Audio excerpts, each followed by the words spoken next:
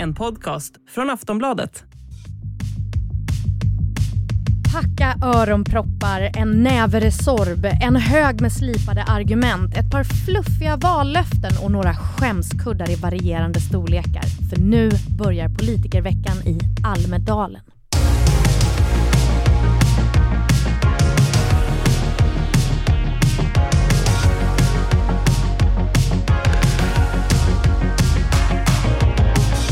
Älskade som hatade traditionen startade 1968 när Olof Palme höll ett tal där och innebär att politiker, partiledare, lobbyister, journalister, tv-programledare, radiopratare, PR-människor och allmänt kreti och pleti samlas på en mycket liten yta i Visby under en intensiv vecka för att... Ja, vad är det de egentligen gör, Lena och mig? Kallar du allmänheten för kreti och pleti nu? Ja, mig själv också. Ni är också kreti och pleti, snälla. Ja, absolut. Vad är det folk gör i Almedalen egentligen? Ja, de badar sig i demokratin. Demokratins vattenfall. Är det du... är det du känner när du kliver av färjan i Visby? Här badar jag i demokratins vattenfall. Faktiskt. Känner du också så, Lena? Nej, alltså de är där och låter sin arbetsgivare betala överprisade övernattningar och super på andras bekostnad. Det är vad folk gör där. Så jag kanske inte behöver fråga vad ni tycker om Almedalen, för det står ju jävligt tydligt. Jag älskar Almedalen. Men vad är det liksom konkret som händer där för den som aldrig har varit i Almedalen? Ja, men politikerna, det finns ju två nästan parallella Almedalen. Det ena handlar om näringslivet och nätverkande. Där vet jag inte riktigt hur det går till. Jag har aldrig varit i den svängen. Men Rosé finns?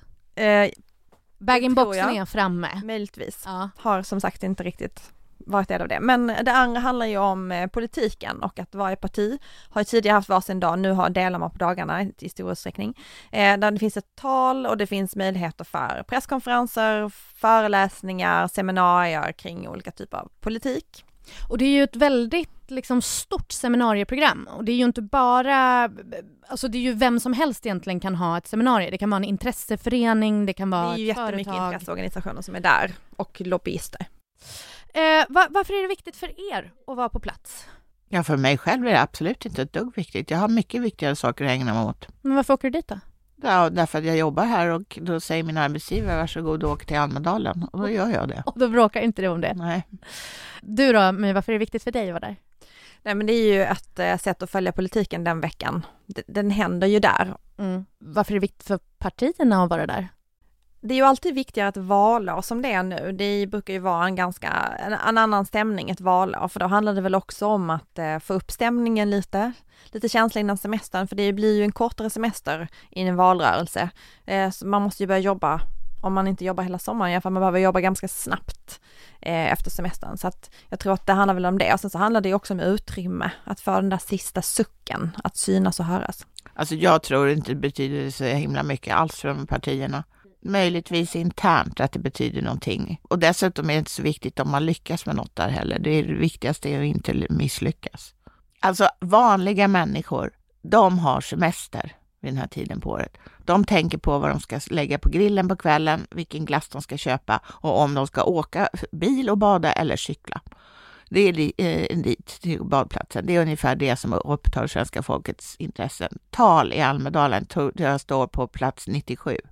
Men är det någonting viktigt som brukar komma fram under Almedalen? Det brukar inte vara något viktigt överhuvudtaget. Det finns några enstaka undantag. Till exempel Alliansens lansering av att de tänkte ta bort fastighetsskatten 2006. Som delvis liksom ändrade spelplanen inför det riksdagsvalet. Som också gjorde att Göran Persson i sitt sommartal fick svara på det här utspelet. Och då fattar man att det här kommer inte gå bra för sossarna. För då börjar alltså med en defensiv handling. Och det är inget bra. Men vad tror du, My? Tror du att svenska folket bryr sig om Almedalen? Det är väl en ganska liten hårdkokt kärna som gör det, som är väldigt intresserad av politik. Men en annan sak som jag alltid har uppskattat med Almedalen, det är ju att det finns ju allmänhet där också. Det är ju öppet för alla att komma dit. Det tycker jag ändå är liksom en grundkärna i demokratin, att det finns möjlighet att träffa folkvalda på ganska höga nivåer och att det finns möjlighet att träffa journalister och sådär. Och jag har alltid tyckt att det var väldigt, väldigt roligt att möta de här mest inbitna alltså följarna som engagerar sig i politik, som engagerar sig för politiska poddar till exempel. Det har alltid varit väldigt roligt att möta publiken, för det finns ändå en del av dem som kommer dit. Nu är det inte lika mycket scener och så det här året som det har varit. Det har varit mycket mer show de andra åren. Men det har jag alltid uppskattat, att det finns det där liksom närheten till publiken på ett annat sätt. Så om någon som lyssnar på det här är i Almedalen och liksom skulle råka på er i någon av gränderna, är det fritt fram och liksom haffa tag och säga tjena? Absolut. Och det är det alltid. Ja. Men även utanför gränder i Almedalen.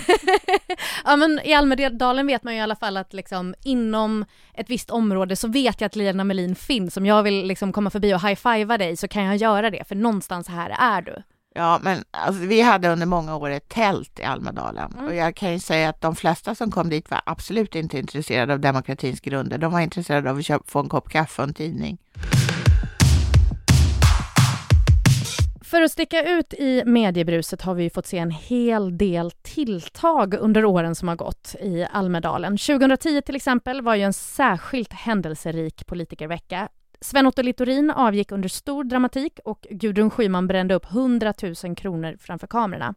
Vi eldar för rättvisa löner. Vi är upprörda över att vi fortfarande har en arbetsmarknad där vi har lön efter kön. Går det att slå det året? Det man kan säga var ju att det var ju helt meningslösa åtgärder. De har satt inga som helst spår i någonting, utom att Gudrun Schymans förstånd kunde ifrågasättas. Men kul var det ju. Nej, det var inte ett dugg kul. Varför det? Ja, men alltså, det var ju respektlöst för människor att hålla på och elda upp pengar. Jag tycker det var urdåligt. Det som jag tog med mig från det Almedalsåret var väl att det var en otrolig spänning kring Sverigedemokraterna, för det här var ju när man började inse så här att de kommer att komma in i riksdagen i höst, och de insåg det. De hade ju inte en dag i Almedalen själva då, så att de såg ju till att få väldigt mycket plats under andra partiers dagar, och de liksom var överallt och syntes överallt. Så det skulle jag säga ändå var mitt bestående intryck av 2010, att det var förändringens vindar blåste ändå i det där Almedalen. Vad är ert bästa minne från Almedalen? Det bästa är när vi går ner på Kallis på söndagen för att åka hem, eller har varit då när det var en hel vecka, och då har vi ätit en räkmacka och sen tagit oss hem på olika sätt. När det är över helt enkelt? Jajamensan, får man belöningen, en räkmacka.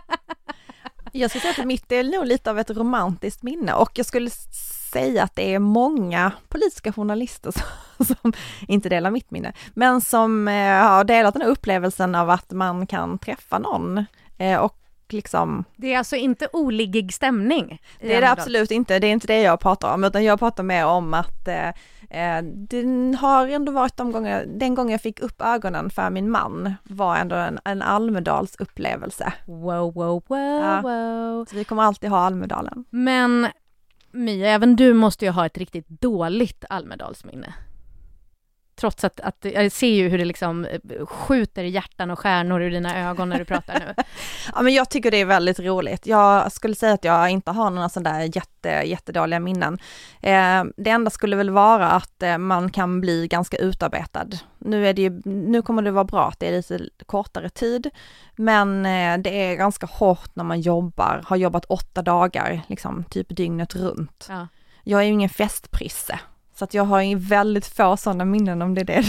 Partiminnen. Nej, det får man säga. Har varit mycket, mycket bristfälligt. Det har inte flödat någon rosé i den här demokratifontänen. Lena, jag hör ju att du brinner ju inte för Almedalens fortsatta existens. Men vad är det absolut sämsta minnet från Almedalen? Har du liksom en konkret grej som har hänt? Nej, det var hela Almedalen 2010. Jag var chef för 30 personer. Jag skrev flera artiklar om dagen.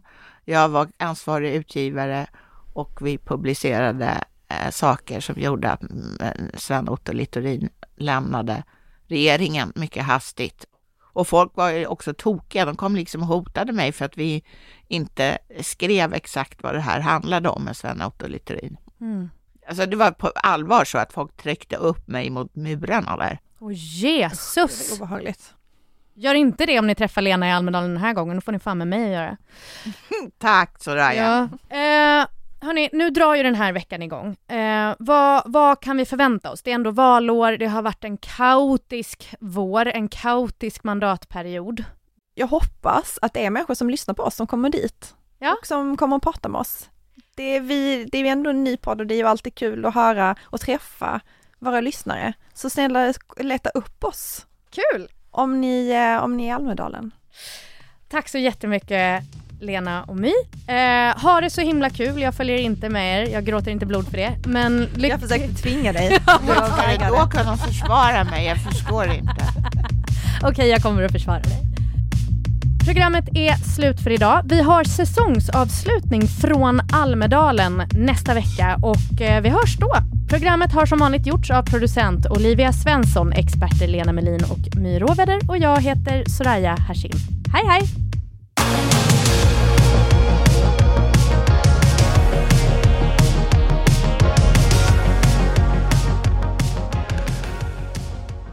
Du har lyssnat på en podcast från Aftonbladet.